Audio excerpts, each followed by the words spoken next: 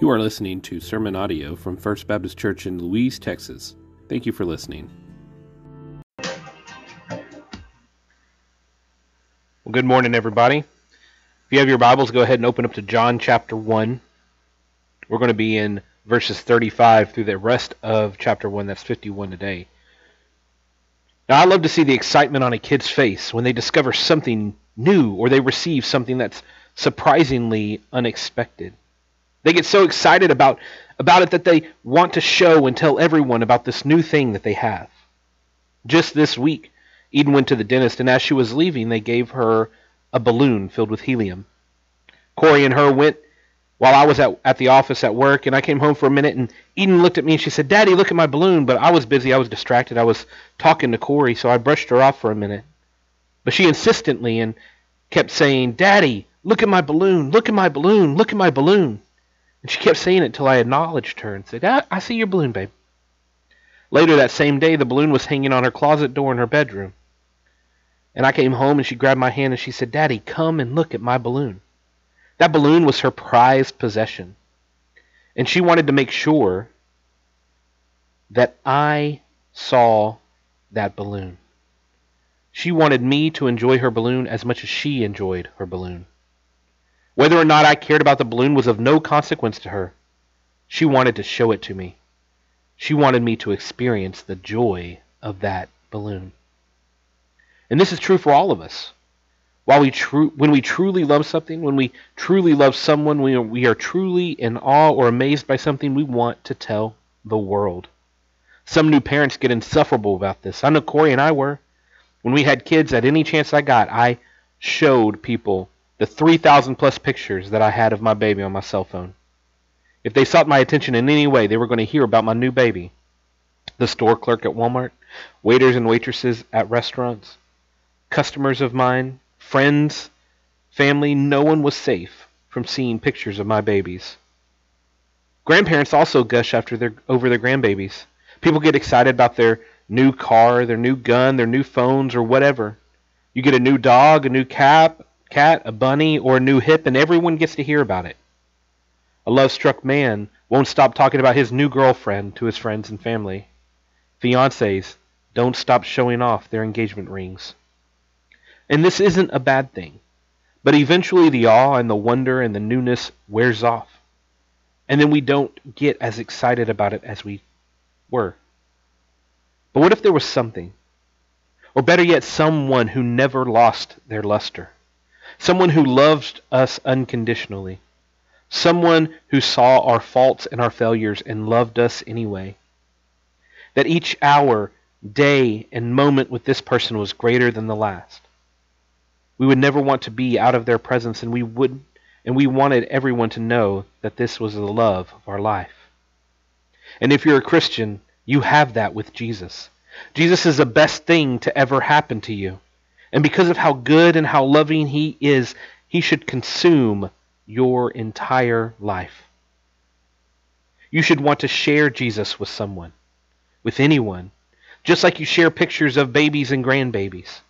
You should be like Eden, grabbing someone's hand and saying, "Come and see this Jesus who loves you."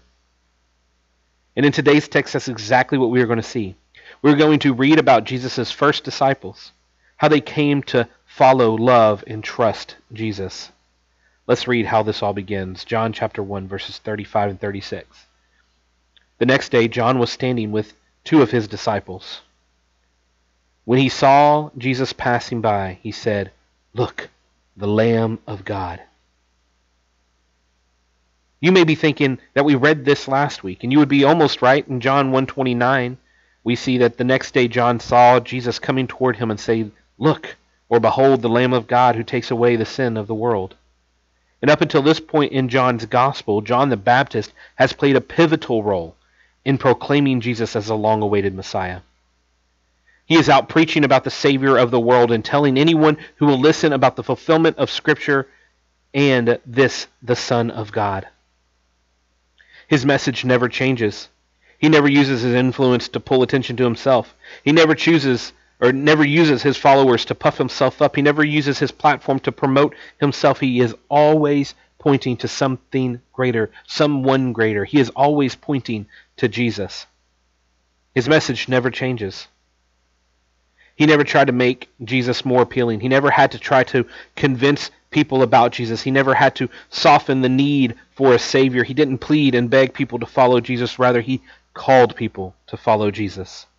He lived out his mission. He spoke from his conviction, and people either listened to him or avoided him. He stood uncompromisingly on the truth. You see, there's no room for compromise for John. He knew his calling, he knew his mission, he knew the truth, and he wanted other people to know it too. He was loud, proud, and bold about the message of Jesus. And there are many people out here who want to make the message of Jesus more palatable. They want to soften what the Bible teaches. They want there to be mass appeal. They don't want to hurt people's feelings. They don't want to offend sensibilities. They don't want to preach and point to the truth. They want to change the message. Others simply want to alter the message of Jesus. They want to scare people into heaven, preaching only hellfire and brimstone. Or they only preach salvation and not obedience to Jesus and submission to Jesus. They want to teach that as a follower of Jesus, all pain and suffering will cease. They want to claim that if you follow Jesus, he will give you everything that you want. He will give you health and wealth and prosperity. Now I want to put it as simply as I can. The message of Jesus, the gospel message, is that we are broken and separated from God. So God came down to restore us into right relationship with himself. And through Jesus' obedience, his death, and his resurrection, we can have reconciliation. We can be brought back into a right relationship with God. Now, this doesn't fix all the brokenness around us.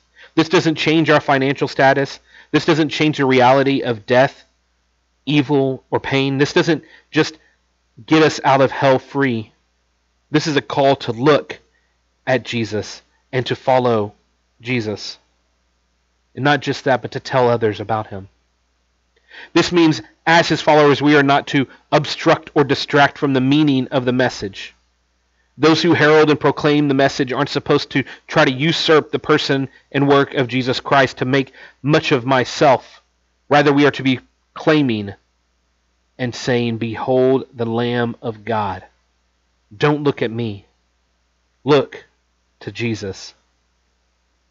When you come to worship here or in any church, it's important that you know the pastor or the preacher should be trying to point you to Jesus. They shouldn't ask you to submit to their authority over the authority of Jesus. They are to be humble servants that are pointing and paving the way to Jesus. This is something that you need to be on the watch for when you are listening to pastors and preachers, when you are looking for a new church, when you are letting people teach you the Word of God. They must always be pointing to Jesus. That being said, I want to assure you that my commitment to you is that I make sure that I preach and teach and help disciple each one of you, and as I'm doing that I am pointing you to Jesus. And if you ever, like I have, abandoned that commitment, I pray that you would approach and correct me. I am not here to build my own kingdom, but I am here to help build his kingdom through the power of his Holy Spirit. I strive to be like John the Baptist. You should strive to be like John the Baptist, going around and telling people, "Look, behold, the Lamb of God. He is greater than I, and he is all you could ever want." And I pray that as that is proclaimed, you respond like some of John's disciples. Verse 37 through 39. The two disciples heard him say this and followed Jesus. When Jesus turned and noticed them following him, he asked them, "What are you looking for?" And they said to him, "Rabbi," which means teacher, "where are you staying?" "Come, and you'll see," he replied. So they went and saw where he was staying, and they stayed with him that day. It was about 4 p.m. What are you looking for? Here's how much of a big deal John made of Jesus. 2 of his own disciples abandoned him and started following Jesus. And John had no qualms about pointing them to something greater than himself. These men had chosen to learn from John. They had sat at his feet. They had watched him baptize people. They observed him call others to repentance. They were learning and growing and being shaped to take on John's teaching and John's message. So no doubt when they were listening to John proclaiming about Jesus, there was this one special day where they heard John say, as Jesus was passing by, "Behold the Lamb of God." And their response was to follow Jesus. Now, in their culture and time, if someone wanted to be a disciple, they would attach themselves to a rabbi. The teacher didn't go out looking for pupils. Students weren't assigned to a specific teacher. You would hear their teaching, if it aligned with you and what you wanted to learn, then you would go and follow them. That's one of the amazing things about this story. They hadn't heard Jesus teach. They hadn't heard Jesus preach. They didn't have anything to go on other than John's word and John's witness. And that was enough for them. Now, one of the only things we have that's similar to that is that when somebody's going into further educational studies, like they're going to get their doctorate degree, and usually when they're going into that level of education, they want to look for and search for and try to find someone who is a expert in that field. Usually they search and scour the internet, they ask their friends, they go on message boards, they scour YouTube to find someone who is an expert in what they want to study. And then they apply to that school and they ask that expert if they will be taken on as their student. I have, on occasion, heard of people traveling and moving across the country to go and be involved in a specific pastor's ministry, but it's very rare. It's extremely rare.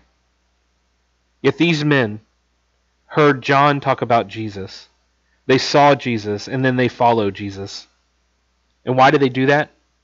Because John paved the way to Jesus. John was a voice crying out in the desert, "Behold the Lamb of God."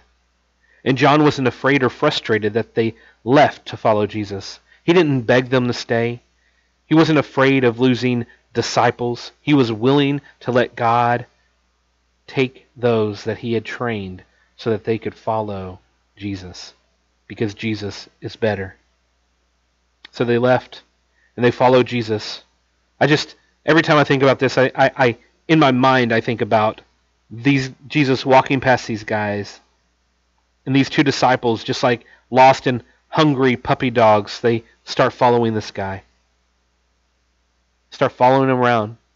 And then at one point Jesus turns around and he asks them, "What are you looking for? What are you seeking after? What do you desire?" Now, what would you say in that situation? I'm sure that I would fumble around and bumble my words. I don't know. I'm not 100% sure what I'm looking for. Now, this is a question that, however they answer this question, is going to change their lives forever. And we have to ask ourselves that same question. But more than asking ourselves that question, Jesus is asking us the same question right now. What are you looking for? What are you seeking? What do you desire? Because truth be told, we are all seeking after something. We all desire for something. We are all looking for something. This is a truly human question. Are you seeking happiness? Do you desire riches? Are you looking to belong? What do you want? Acceptance, love, joy, peace, answers? Here's the thing: we can seek, we can chase, and we can desire and look at the things of this world. We can chase after happiness. We can seek after fulfillment in relationships. We can desire a better life. We can desire to be a better husband, wife, father, mother, or community member. And I can tell you that all of those things are good desires, but they're not the best desire. If you follow after Jesus, he is what we should desire. If you walk after Jesus, what happens is Jesus fulfills those desires. They become a reality. Because as we follow him, we become more and more like him. We become more loving. We become more compassionate, more sympathetic. We become wiser, more patient. Following Jesus is like playing follow the leader. If we do the things that he is doing, if we love the way that he loves, if we live the way that he has designed us to live, all of our desires will change to what he desires.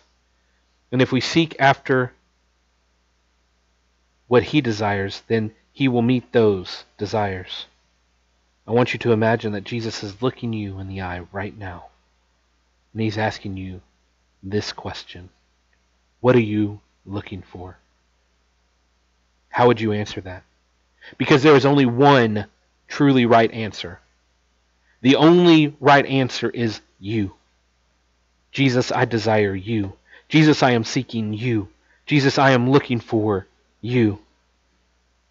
Just like Jesus tells us in Matthew chapter 6, verse 33, he says this, but seek first the kingdom of God and his righteousness, and all of these things will be provided for you.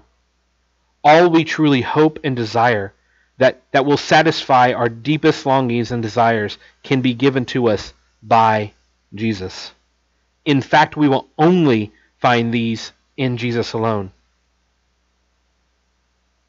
So how do the disciples answer? I always thought that their answer was a little bit weird. They said, Rabbi, where are you staying? This could better be translated as, where do you abide? Now the Gospel of John talks a lot about abiding. That if we abide in him, then he will abide in us, and that he abides in the Father. But they're asking, where are you staying? Where are you taking up residence? But notice that Jesus doesn't answer their question the way that we would expect. He doesn't say, I'm staying with so-and-so. What does he say in verse 39? Come, and you'll see. They were asking him where he was sleeping, where his home is. He was answering not in a physical way, but in a spiritual way.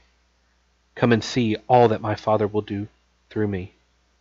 Come and see that I am the fulfillment of the promise. Come and see that I am all that you have longed for, prayed for, and waited for. Come and see. Come and you'll see that I am all that your heart truly desires.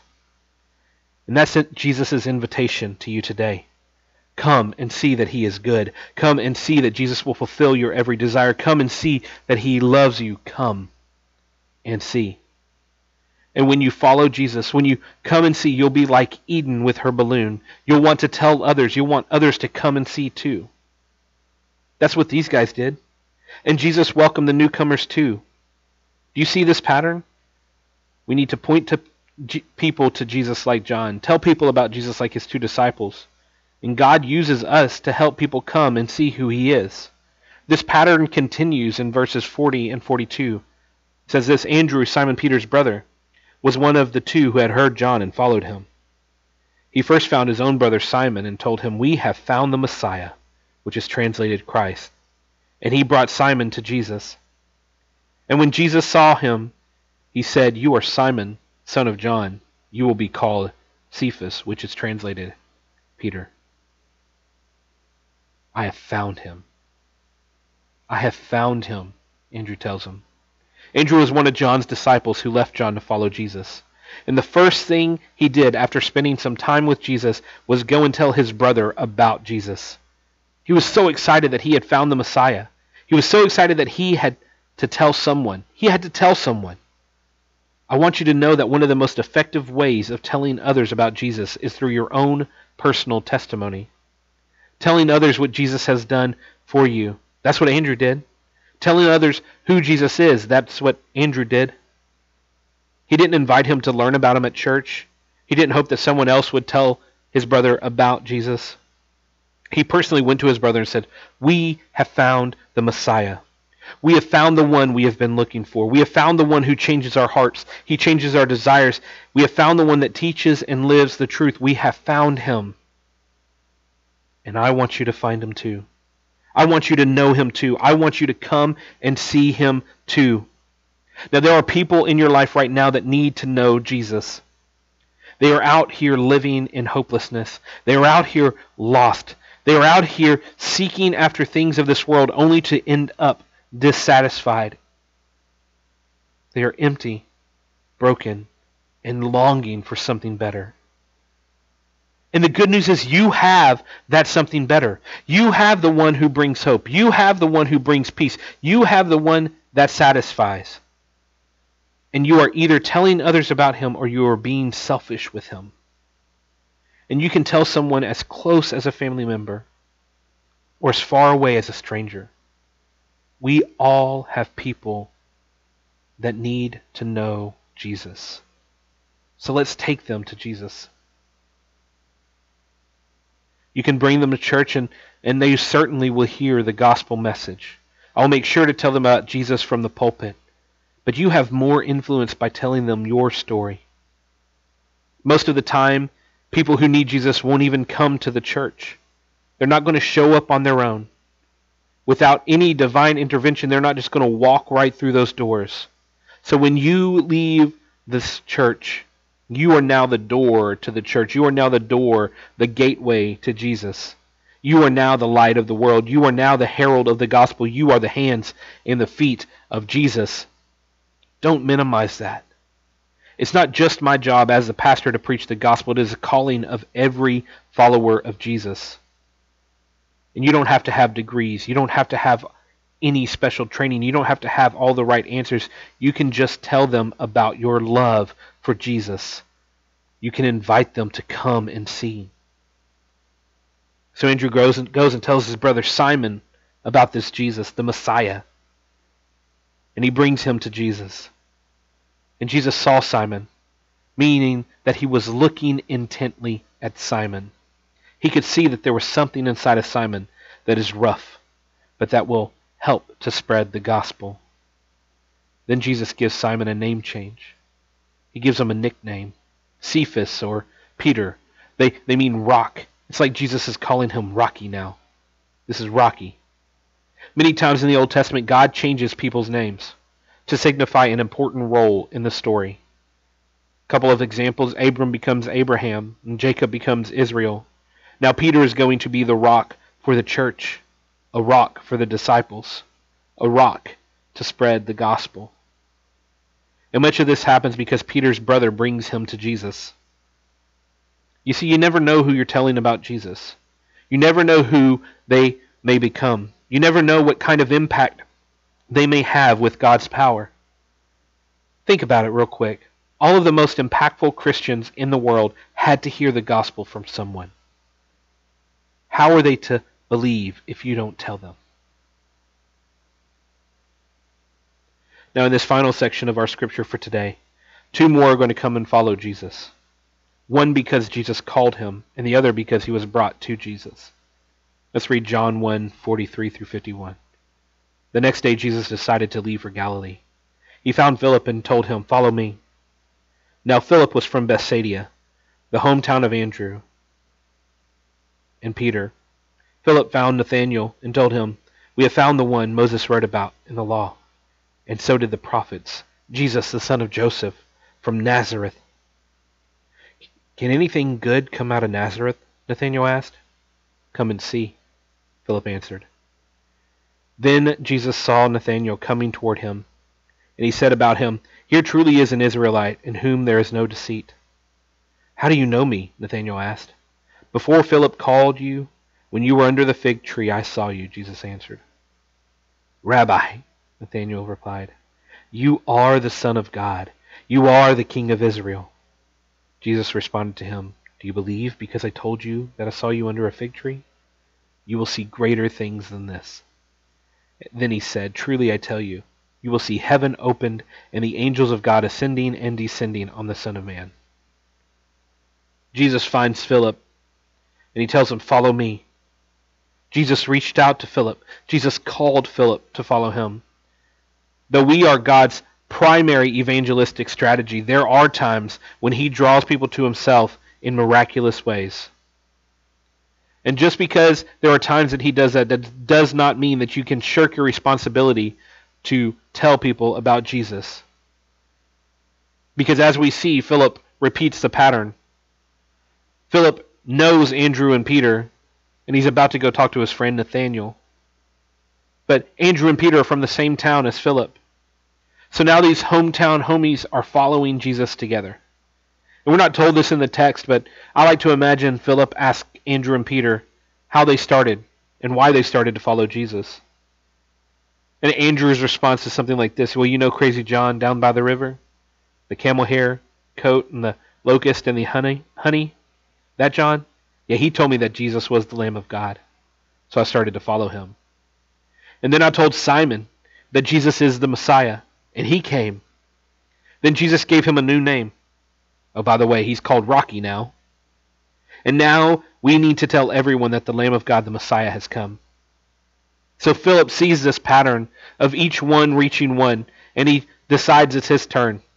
So he goes and he tells Nathanael. And what does Nathanael, how does Nathanael respond? He says, Philip says, we have found the one Moses wrote about in the law and so in the prophets, Jesus, the son of Nazareth. You know, the one that we've been hearing about our entire lives? The one that we've sat in synagogues and heard about other rabbis teach? The one that Moses wrote about in the Torah? That's found in Deuteronomy 18, by the way. He's Jesus, and he's from Nazareth, the Jesus from Nazareth, Joseph's son. Now, Nazareth was a small town of no more than 2,000 people, and nothing significant had come out of Nazareth. No prophecies were supposed to be fulfilled out of Nazareth. So Nathanael's response to him is like saying, are you sure this is who he is? Because the Messiah was prophesied to be born in Bethlehem. And Jesus was born in Bethlehem, but he was raised in Nazareth. So he is from Nazareth, and that's how people would know him. Just to add some clarification, think about it this way. I was born in Arkansas. I lived there till I was about 13 years old. But when people ask me where I'm from, I always say that I'm from Texas. Why? Because I spent more time in Texas than I did in Arkansas. I am from Texas, even though I was born in Arkansas. That's the same kind of thing that's happening here. The prophecy of the Savior being born in Bethlehem is true at the same time that Jesus is from Nazareth. So why is Nathanael so confused about this? Because again, it doesn't seem to fulfill the scriptures. How can he be that guy? And besides that, the town that Nathanael lived in and Nazareth, they were kind of rivals. They didn't like each other. So Nathanael's really just like, I don't think this is true. There's just one Christian hip-hop artist that I like to listen to, and in one of his songs, he quotes this section from Nathanael. It says, does anything good come out of Nazareth? The only thing good came out of Nazareth. As Nathanael's sitting there thinking that nothing good can come out of Nazareth, the only thing good came out of Nazareth. So if your friends ask you, is Jesus as good as you say he is? You can respond like Philip. Come and see. Don't believe me? Come and see. And as Philip is bringing Nathanael to Jesus, Jesus sees him and says something that can be difficult for us to understand. He says, Here truly is an Israelite in whom there is no deceit. What does that mean? This is another callback in the Gospel of John to the Old Testament. Remember earlier we were talking about name changes, and Israel is the new name of Jacob. And Jacob was one full of deception in Genesis. He deceived and tricked his brother and his father. He used deceptions and lies to get what he wanted. But here Nathanael isn't hiding behind deception. He doesn't believe that anything good can come from Jesus' hometown, and he isn't afraid to say so. But at least at the behest of his friend, he comes to see Jesus. He is willing to seek out the truth even when it goes against his own prejudiceness. He is a true Israelite in that he doesn't hide from the truth. He doesn't hide from the light, but he is seeking the light. And Jesus blesses him because of it. Jesus reveals to Nathanael his supernatural insight. I saw you sitting under the fig tree. That he tells Nathanael that where he was before he came to see Jesus. And then Nathanael responds, and he believes. And how does he respond? He says, Rabbi, you are the Son of God. You are the King of Israel. And upon this confession, Jesus commends him. And then he says something that seems kind of strange. Again, another thing that kind of seems strange to our Western ears. And if you're anything like me, that you've read John 1:51 before, and you're like, what does all this mean? Let's read it again, and hopefully I will be able to help us understand it. Once we see it for what it is, it's not as complicated as it seems. John 1:51 says this, Then he said, Truly I tell you, you will see heaven opened and the angels of God ascending and descending on the Son of Man. So what Jesus and John, the author of the Gospel, is recalling here happens, you guessed it, in the Old Testament, specifically in Genesis in the story of Jacob. So interestingly enough, Jesus gives us a glimpse of Jacob when he talks about an Israelite with no deceit. Now he recalls Jacob, no deceit. And now he recalls Jacob, the Jacob story once again, with this statement. It's almost as if it's important for us to know what's going on in the Old Testament. Like the Old Testament is as much scripture as the new one is. So in Genesis chapter 28, God gives Jacob a vision, or a dream, depending on what your translation says, but God reveals something special about the land that Jacob is on. Let's look at it together. Genesis 28, verses 10 through 17. Jacob left Beersheba and he went toward Haran. He reached a certain place and spent the night there because the sun had set. He took one of the stones from the place and put it there at his head, and he lay down in that place. And he dreamed. A stairway was set on the ground with its top reaching to the sky, and God's angels were going up and down on it. The Lord was standing there beside him, saying, I am the Lord, the God of your father Abraham, and the God of Isaac, and I will give you and your offspring the land on which you are lying. Your offspring will be like the dust of the earth, and you will spread out toward the west, the east, the north, and the south, and all the peoples of the earth will be blessed through you and your offspring. Look, I am with you, and I will watch over you wherever you go. I will bring you back to this land, for I will not leave you till I have done what I have promised. When Jacob awoke from his sleep, he said, Surely the Lord is in this place, and I did not know it. He was afraid and said, What an awesome place this is. This is none other than the house of God. This is the gate of heaven. Jacob names this place where all this happens Bethel, which means house of the Lord, or house of God. A place where heaven meets earth, where God comes to be with his people. A place where God's blessings flow for his people. So what's the big deal? That's a cool vision that Jacob received, but Jesus is now saying that he is the new Bethel. He is the house of the Lord. He is the one that brings blessing. He is the one that brings life. What Jacob witnessed was simply a taste of the reality to come. Jesus is the gate of heaven. Bethel is no longer a place. Bethel is a person. God dwelling with his people. God teaching his people. God training his people. Training them how to live. Training them how to love. How to follow after him. And how to have a life and life abundantly. Jacob's vision, Jacob's dream has now become a reality. It had become a reality in Jesus, the Son of Man, the Lamb of God, the Messiah, the greater prophet, the son of Joseph, the Son of God, the King of Israel. Jesus came to show us that he is all of those things, that he is the fulfillment of God's promise. And if you haven't given your life over to Jesus, what are you looking for? What do you desire? I want to tell you that Jesus is more than enough. Jesus will satisfy your heart. He will cleanse your soul. He will make you new, but you need to turn toward him. You need to repent of your sin. Turn from your brokenness. Turn from your rebellion and follow after him. If you are a follower of Jesus, you should be like these disciples. You should invite people to come and see, to love and cherish, to seek and find Jesus. That is our calling.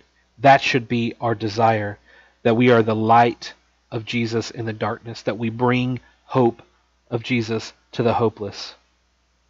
Our lives should be, and the motto of our life should be, come and see Jesus. Our lives submitted to him. Let's pray. Father God, thank you for this time. Thank you for the opportunity to stand before these people and preach the word of God. Lord, I pray that you would impress on our hearts and change our desires and shift our desires, that we want to proclaim simply, come and see that the Lord is good. Come and see the one who changes us. Come and see the one who transforms us. Come and see the one who makes us new. We're so grateful for the fact that we have an opportunity to know you. We have an opportunity to love you. We have an opportunity to follow you. Lord, help us to imitate you. It's in Jesus' name we pray. Amen.